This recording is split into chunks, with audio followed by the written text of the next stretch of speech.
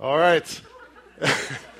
And we're not going to watch the World Cup. Yeah, that's so anticlimactic. Hey, everybody. It's good to see you. My name is Brian, one of the pastors here at the Summit. So we start with that video tonight for three reasons. One, to recognize that we still love America, soccer, American soccer, bratwurst, fireworks, anything else that's American, we support, even though we're having church in the middle of the game.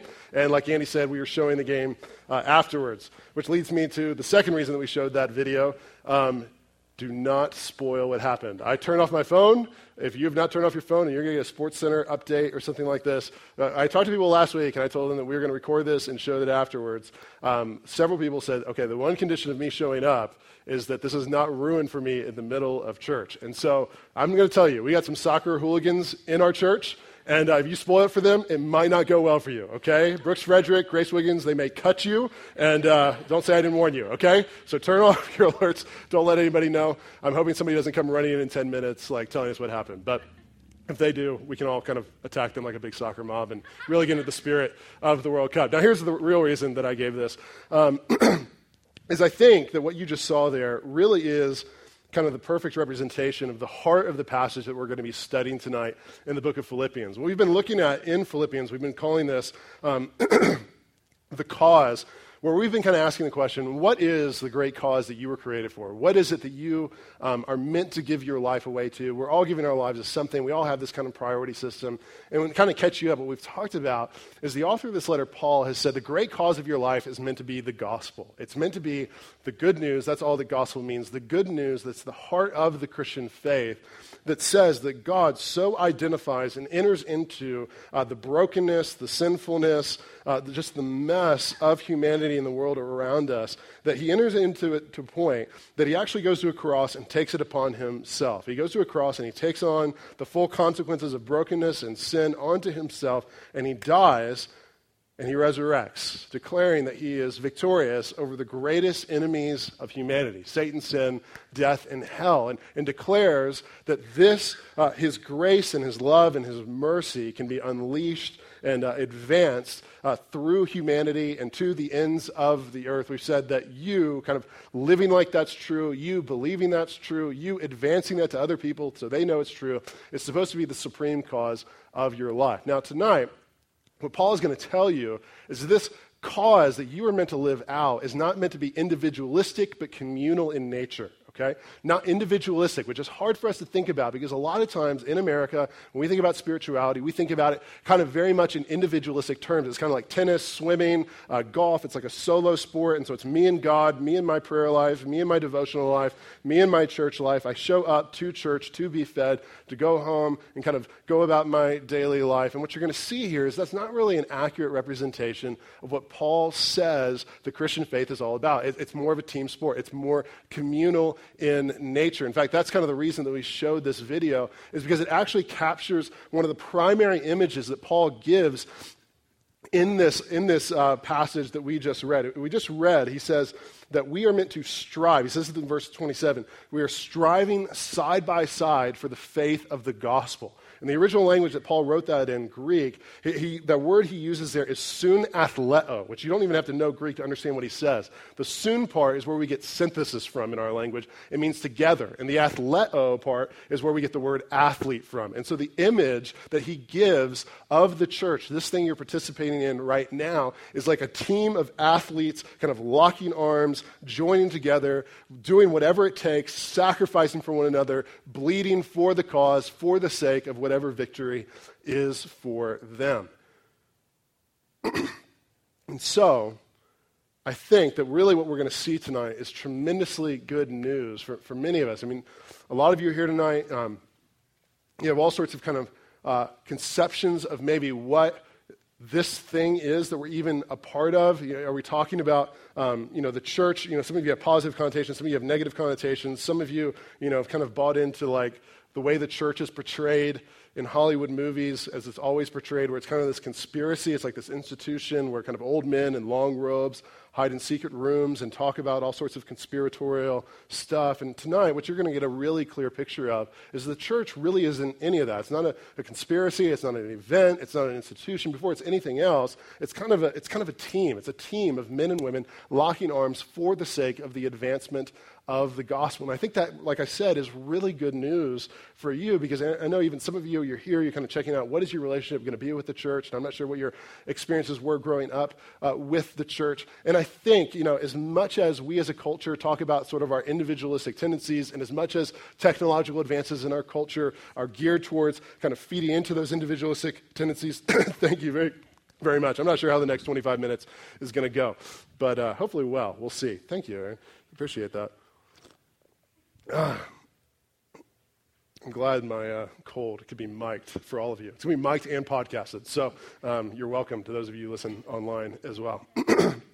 That as much as we kind of, it seems like the entirety of American life seems to feed into our desire for individualism. I mean, the reality is you do kind of see a video like the one that we just watched, and there's some part of you that really does long to be part of something bigger than yourself. You want to be part of something that is bigger than you could obtain on your own in isolation as an individual. And really what you're going to see tonight is Paul's going to say that longing is a good one, and that longing is meant to be met in this community, in this family, in this team called the church. And so here's kind of what Paul's going to do then. In the verses that we just read, he's almost like a coach. We're going to have a lot of sports analogies here tonight, which is funny because probably all the people who really love sports are at the bars, like watching the soccer game right now. But we're going to have a ton of sports analogies, or some of you are just, you love prioritizing the gospel in the church and you're here. So thank you for being here. But we're going to have a lot of sports analogies. And Paul, he's like a coach. He's like a coach who's kind of like, okay, let me tell you about this team called the church. Let me tell you kind of 3 important things you need to understand. If you're going to be on this team, if you're going to understand this team, if you're going to commit to this team, I want you to, but I want you to understand what it is that you're signing up for. And that's basically all that verses 27 through 30 are. So here's the first thing he kind of tells you about this team called the church. Is first, he says it is a focused community. It is a focused community. Now, typically, any community that we join or are a part of has some sort of defined win in place. So, again, if you sign up for a sports team, usually the win is winning the game or winning the league. If you sign up to be part of a business team, if you're part of a team of business, you have in mind, okay, we're going to make a certain amount of money, or we're going to innovate in our industry in a particular way. And Paul says we need to have a win for the church as well. And so he starts off this passage, verse 27, where he says, only let your manner of life be worthy of the gospel of Christ.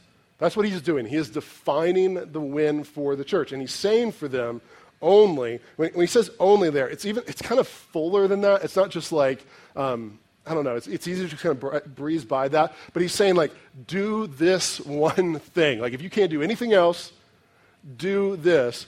Let your manner of life be worthy of the gospel of Christ. Now, that could be a little bit confusing because you'd be thinking to yourself, wait, so are you telling me that I need to live a life, when you think worthy, like that earns the grace and the love and the affection of God? I mean, that goes against everything else that he's said up to this point. That's not what he's saying. He doesn't have so much in mind kind of earning, but kind of responding. When he says live worthy of the gospel, not so much earning as much as it is responding to what it is that God has done in their lives. He's kind of instilling within them and instilling within us an identity that comes with Christ. Good coaches, they do this all the time, don't they? They say, okay, guys, you're professionals, or you're champions, or you're excellent. Play like it. That's basically what Paul is saying. Okay, through Christ, you guys are forgiven and loved and holy and blameless, and the grace of God has been showered upon you. Now live like that's true. That's basically what it is that he's saying. So the most important thing for us as the church, the one thing he wants us to do, is to live lives that respond to the gospel and advance the gospel in the sphere of influence that we've been entrusted with. Now, we really, let's even go deeper. This kind of opening line is very, very kind of rich. He says, let your manner of life. Do you see that? Look at verse 27.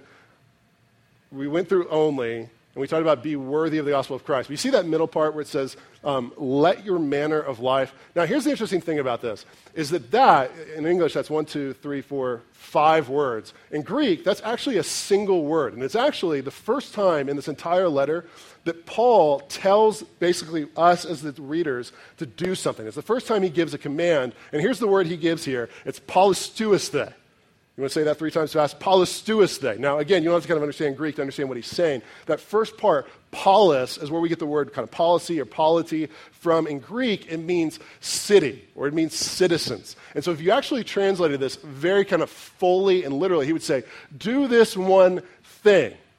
Live as citizens of the gospel, or as citizens of Jesus, as worthy of the gospel of Jesus. What he's kind of drawing upon is something that we as Christians have believed and identified with for centuries, that as we do life in a city like Denver, what we actually believe is there's 2 cities that kind of coexist within Denver. There's the city of Denver that we love very much and we love doing life within, but there's also the city of God. There's the city of man, Denver, and there's also the city of God. And the city of God is composed of the people of God who do life as though Jesus Christ is actually Lord. And when I say life, I mean like real, tangible, actual life. And we're talking your marriage life, we're talking your sex life, we're talking your dating life, we're talking your business life, we're talking your family life, we're talking your neighbor life, we're talking your recreating life, we're talking your relaxing life, we're talking your TV life. Whatever it is, we are trying to do the entirety of life as citizens of the gospel city. We are demonstrating the goodness of what life looks like when Jesus Christ is Lord. Now, the reason I think that's so important is what you need to see in this opening verse is Paul, like a good coach, is not just defining the win for his team, but he's also kind of drawing up the play to tell them how to do this, okay? So a good coach isn't just like, okay, score touchdowns, right? You're not just, and go do it. Okay, ready, break. No, what does a good coach do? He draws up plays and he says, okay, here's how we're going to go and do it. Paul's the same way. Okay, we want you to advance the gospel of Christ. Okay, I want to do that. I take that seriously. How am I supposed to do that in my everyday life? Okay, well, here's how you do it. You live a manner of life worthy of the gospel of Christ. He's giving you the how, the play, in terms of how to make this happen. Now, for those of you who don't like sports, here's your gift. We're going to leave the sports analogies for about 30 seconds. I'll be back here for those of you who do love sports, okay? I think that kind of what he's offering here, I was trying to kind of think of what this means, or what does this look like, or how does this practically work itself out? And what it made me really think of, as I was thinking about this week, is a Viewmaster. I don't know if any of you had a Viewmaster as a kid, and I was going to spend 10 minutes trying to explain what this looks like, but then I got a picture. So here's what it looks like. Do any of you have one of these as a kid? Do you remember these? So we love these. Me and my family love these. And in fact, I got to tell you one story about Eric. It doesn't really feed into anything I have to say, but it's a great story. Eric loved this thing so much. You know, the way it works is you have those slide things. You put it into the red thing, and you'd flip it around, and you could get pictures of all sorts of cool and beautiful places.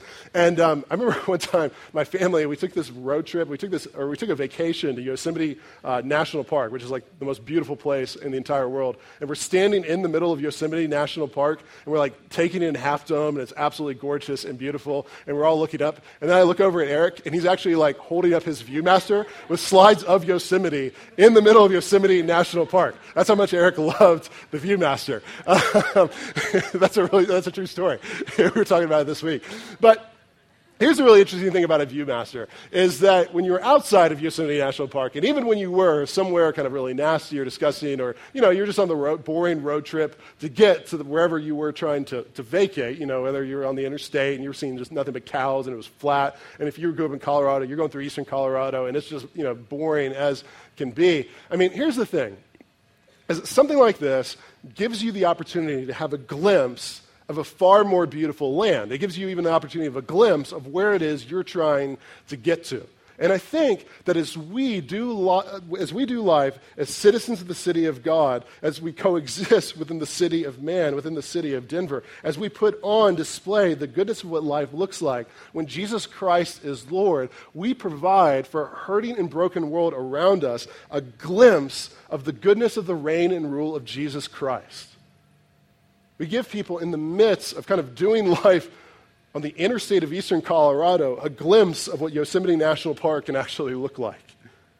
We give people an opportunity to see, tangibly how believing and following the gospel of Jesus Christ and letting it shape and influence our lives really can change everything for us. And we really do believe that as you do that, and as you put that on display, and as you kind of do life as a citizen of the city of God in the life of a hurting city of man, people notice, and they're changed, and the gospel advances.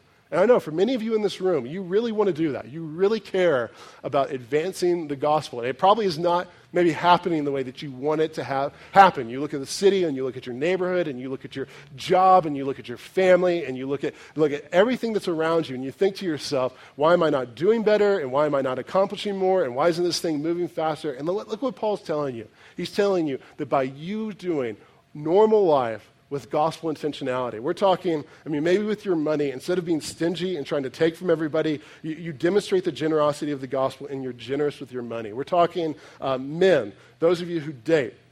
Rather than, trying to view a woman as an object that's meant to be manipulated and taken from and used for the sake of kind of emotional and physical pleasure, you instead kind of treat her as the image bearer of God that she is and honor her and respect her and commit to her and love her and do that puts the gospel on display. Or for ladies who might be kind of in a dating place, instead of kind of looking at men as these kind of idiots to tear down and manipulate and to criticize, instead to honor and respect and follow, or for those of you who have families, rather than looking at your family as this kind of intrusion on the life that I always wanted and I'm kind of going crazy and I don't want this thing, like this gift from God to honor and love and lead and shepherd and respect. Or maybe for those of you who are bosses, rather than seeing employees as kind of these indentured servants that you get as much from and you kind of hold their employment over them if they don't perform the way that they're meant to perform. Instead, you kind of actually know about their lives and you love them and you care for them and you take care of them. As the gospel is tangibly put in display in whatever kind of sphere of influence God has entrusted you with, it advances because you're giving glimpses into the goodness of what life looks like when Jesus Christ is Lord. So Paul says to focus on this and to do this, and you'll be kind of amazed at what happens when you unleash the gospel and let it out of its cage. So he says, do this one thing. Live as citizens worthy of the gospel of Christ. Now, he doesn't just say we're supposed to be focused as a community. Here's the second thing he says.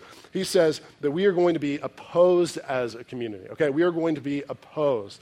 Now, this is a little bit difficult, and we kind of really hate hearing this. We hate conflict, suffering, opposition, confrontation. It's why probably all of you know somebody or you have experienced somebody breaking up with you or a friend via text. It's why, you're more likely to complain about your boss on Facebook rather than in person, because we just don't like kind of anything messy entering into our world. And what Paul says, you need to understand that if you are going to be part of this kind of team and community called the church, it's going to be difficult, okay? It's going to be hard. And he tells us kind of about two things that are going to be really, really hard for us as we're part of this community. The first is this. He says, we're going to face opposition. Now look at what he writes in verse 28. He says, and not frightened in anything by your opponents. Now, again, kind of in any other sphere of life, we would be kind of used to this being normal, okay? So for those of you who are in business, you're used to being opposed by competitors in your business. Or for those of you who played sports like me growing up, if you were on the football team, you didn't take the field and you were like, okay, 11 versus 0, we're going to smoke these guys, right? There was another 11 lined up across you, trying to oppose you from keeping you from scoring. But what Paul is saying is it doesn't work that way for the church. There will be opposition. And a lot of times in the church, we want things to be rosy and smooth and no problem, but that's not the way it works. He's saying there will be opponents. Don't let them frighten you. Now, here's what we're going to do. We're going to talk about this kind of later and deeper. Paul actually, later in the letter, he takes on his opponents head on, and so I'm just going to kind of save talking about them for then. But here's the deal. I just think, here's why I think this is so helpful for you to understand, is I don't know. I struggle to kind of know what to do with this. I don't know if there's a great application point or not. Here's what I just want to say to you. You need to be ready to experience this. Okay? You just need to be kind of intellectually, emotionally ready to take on opposition. This is the way that it's always been. It's always been this way, that in order to accomplish great things, really in whatever sphere of life you think about, there's always opposition against you in order to do that. In fact, 3,000 years prior to Paul writing this, Aristotle, he wrote, to avoid criticism, say nothing, do nothing, be nothing. Jesus, about 20 years prior to Paul writing this, lived kind of the most influential, the most loving, the most gracious life that you could ever imagine. You're like, who could be against Jesus? And how did he die? It wasn't like, oh, he lived a nice, long, he was surrounded by all his followers. And no, at the age of about 30, he was tried and murdered and crucified on a cross. He faced serious opposition. And so I just want you to kind of be emotionally and kind of physically and intellectually ready for this. I think we're not, I don't know, I don't know how well we've done in preparing for this. I don't know how well I was prepared for this. I was even talking to our staff this week about this. And, I don't know, we're a new church. I don't know if you know this. We're a new church. I got to go through, I think, what is the best kind of church planting, new church starting residency in the United States. I think it's awesome, and I think it prepared me. I don't think we would exist right now if I hadn't had the amazing gift of that experience. And you know what we talked a lot about during that? We talked about preaching, and we talked about theology, and we talked about finances, and we talked about entrepreneurial leadership, and we talked about casting a compelling vision. You know what we didn't talk about a single time? We didn't talk about opposition and how to handle opposition. And really, I don't know if we as a church have done a good job preparing you for opposition as well, but a lot of you are facing it. A lot of you are very new to your faith. A lot of you are taking Christianity taking Christianity seriously, maybe for the first time in your life, and not everyone in your circle of friends or family or employees or whatever it is a big fan of it. And some of you have been mocked. Some of you have been made fun of. Some of you have had people kind of make sarcastic comments. Some people don't hang out with you as much anymore. Some people talk about how you're not as fun as you used to be and how it's not as much fun to go out with you because you don't drink the way you used to drink. You don't sleep around the way you used to sleep around. And you've got parents who are criticizing you because you live out here. And, when are you going to get your priorities straight? Don't you need to get a career? And, are you going to make enough money? And it's just like, and I don't know if we've prepared you well for that. But let me tell you, it is going to happen. It is going to happen. And I just want you, when it happens, we're going to talk more about it later on, but when it happens, I don't want you to freak out, and I don't want you to leave, and I don't want you to think that something's wrong, and I don't want you to think you're the only one. This has been the way it's been since Jesus Christ walked the earth. You will be opposed. But do what Paul says here. Do not be frightened in anything by your opponents. Okay? So he says you're going to be opposed. Second, he says, as if this wasn't kind of pessimistic enough. He says, you're not just going to be opposed, but you're also going to suffer, okay? Everybody, aren't you glad you came here tonight? Verse 29, for it has been granted to you that for the sake of Christ, you should not only believe in him, but also suffer for his sake.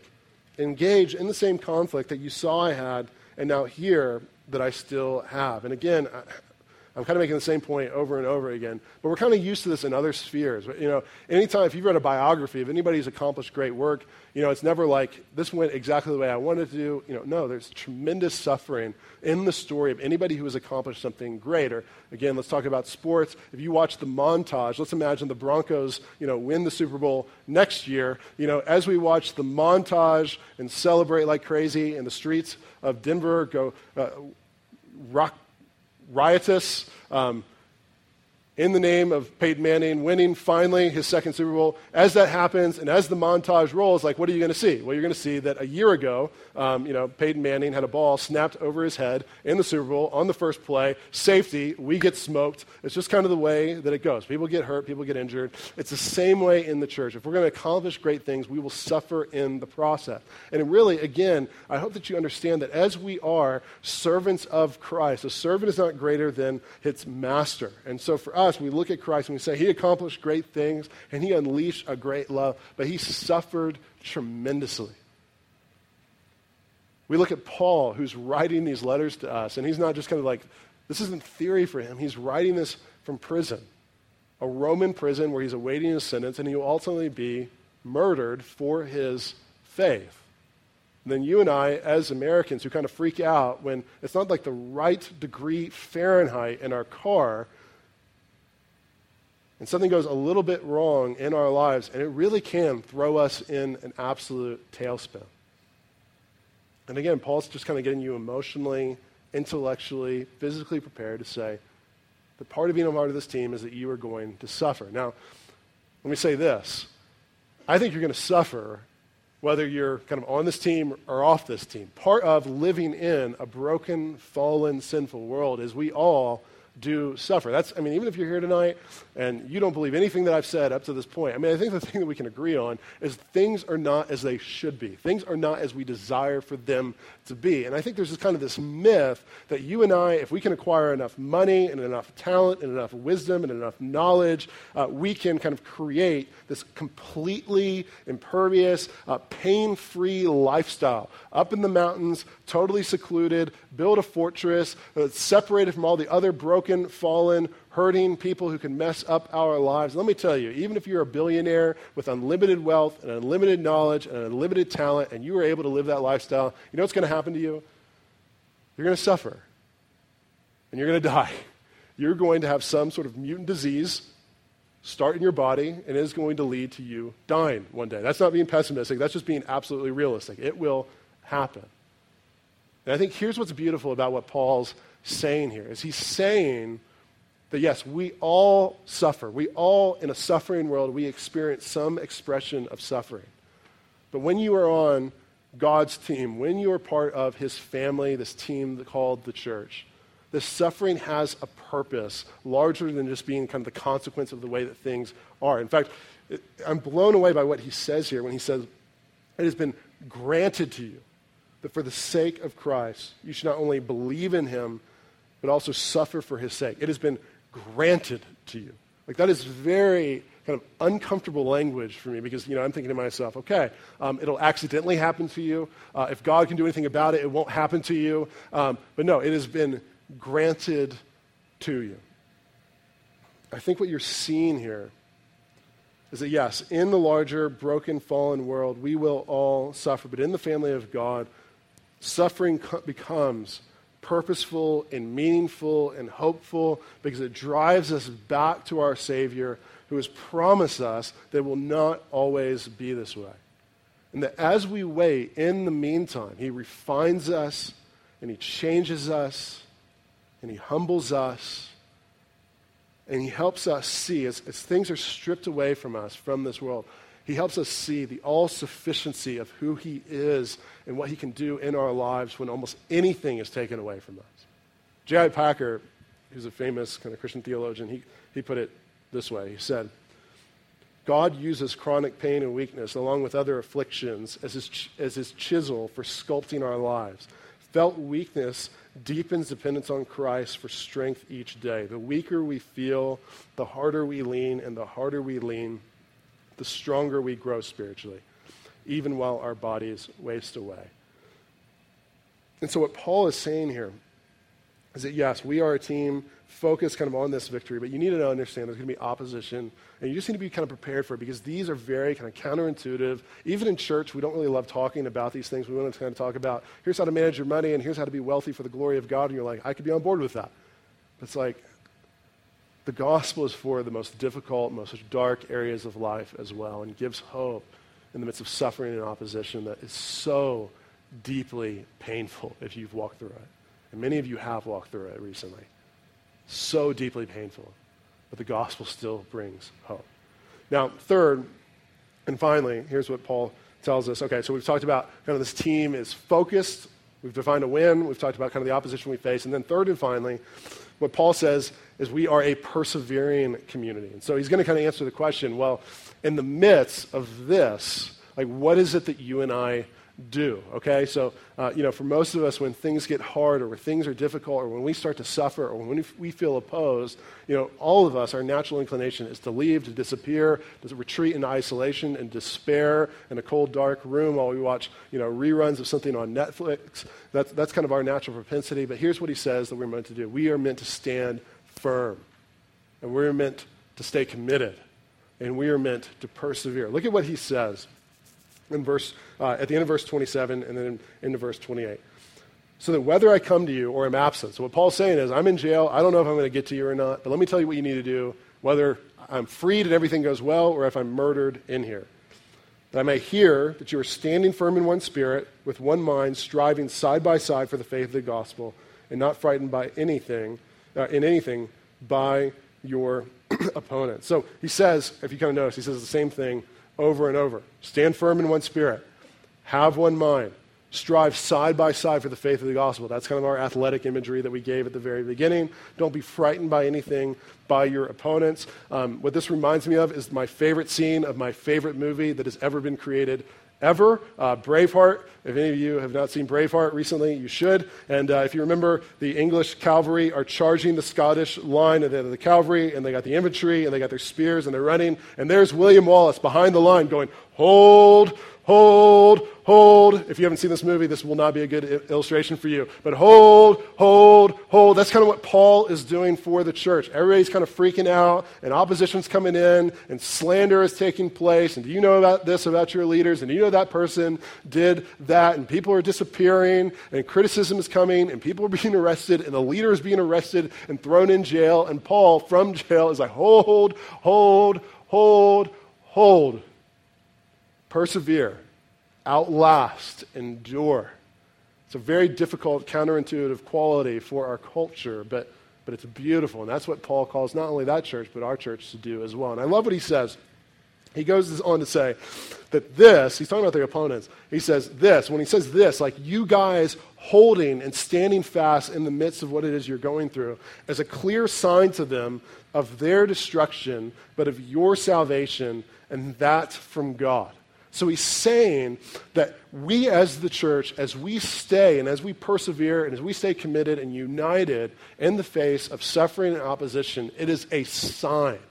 It is a sign. We talk a lot about this, how we in the culture, we're a lot of times surrounded by signs, kind of like small little things that point to much larger, more kind of profound reality. So for example, kind of the most simple one is, I'm wearing a wedding ring. The very fact that I'm wearing a wedding ring is a sign to everyone around me that I am committed to one woman for life. Or even as I was writing this, I was writing in a coffee shop off Colfax, and a dude walked in like in a tank top, which to me I took as a sign like that he had a very profound confidence in what his body looks like, and that I should be able to see the entirety of it when he walks into the coffee shop. I'm not sure if that was a good decision or not. I'm not sure if it was a true sign, but it was at least a sign of kind of his internal confidence. So there's all the time, we're surrounded by these little signs that point to more profound realities. And he's saying, what does he say?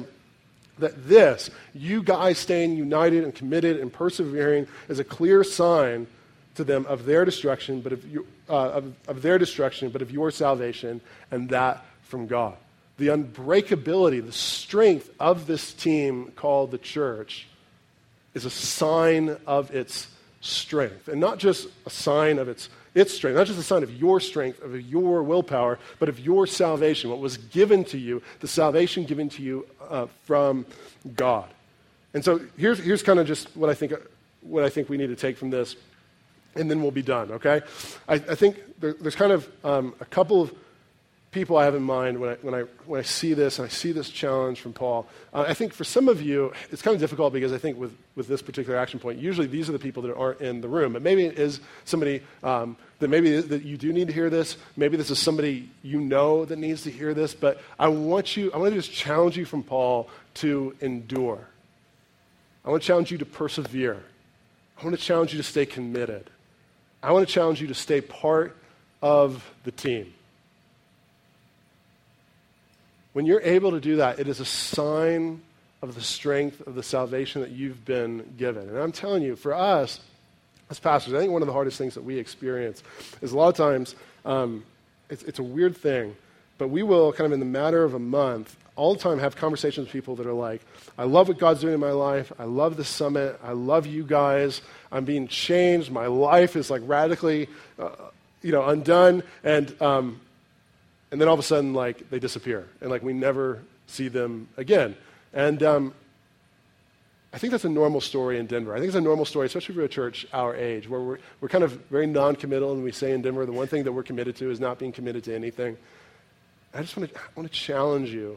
I'm not sure what it is you're going through, but I want to challenge you to endure and persevere and fight. I mean, all the time, I think here's the challenge, is that probably over the next month or 6 months or year, for those of you in this room, a lot of you will have very good reasons to leave the church. You'll have very good reasons for the church. In fact, I made some for you in case you wanted them, okay? You ready? I don't feel connected. I feel overly connected and overwhelmed. There aren't enough people like me in this church. There are too many people like me in this church. Things are going so poorly, I don't really want to be part of God's church. Things are going so well, I don't really want to be part of God's church. I started dating someone. I started a job. I have new roommates. I just had a kid. I stopped dating someone. I lost my job. I hate my roommates. I'm not able to have a kid. There's all sorts of kind of life circumstances that all lead us to kind of saying, you know what, like this was just kind of a phase in my life. This just isn't for me. I'm not sure if this is exactly. And I would challenge you from the words of the man in prison saying to people being opposed and suffering, hold, stand firm, stay with one mind. So I don't know if that's helpful or not. Hopefully it is. But here's the deal. I think more than, just kind of saying, we'll do this, you know what I took actually from this passage was really great encouragement for us here at the Summit. I think particularly, for some of you in this room, you've been here for a long time. We've only existed for 3.5 years, but some of you have been here from the very beginning. Some of you moved here for this church. Some of you were here, and we were meeting in a living room, or we were meeting in a coffee shop, or we were meeting in a small event space that way that I don't think we were even legally allowed to be meeting within. You've been here for a long time, and you've been through a lot of stuff, and you've experienced a lot of criticism, and you've been given a lot of reasons to leave, and you're here. And you're here. And you stand firm. And you've stayed committed. And let me tell you something. That is a sign in your life. And I totally, unbelievably celebrate that for you. It is a sign of your salvation and that of God. And so I think more than, just the action step being for all of you to think, okay, like how do I commit deeper and better?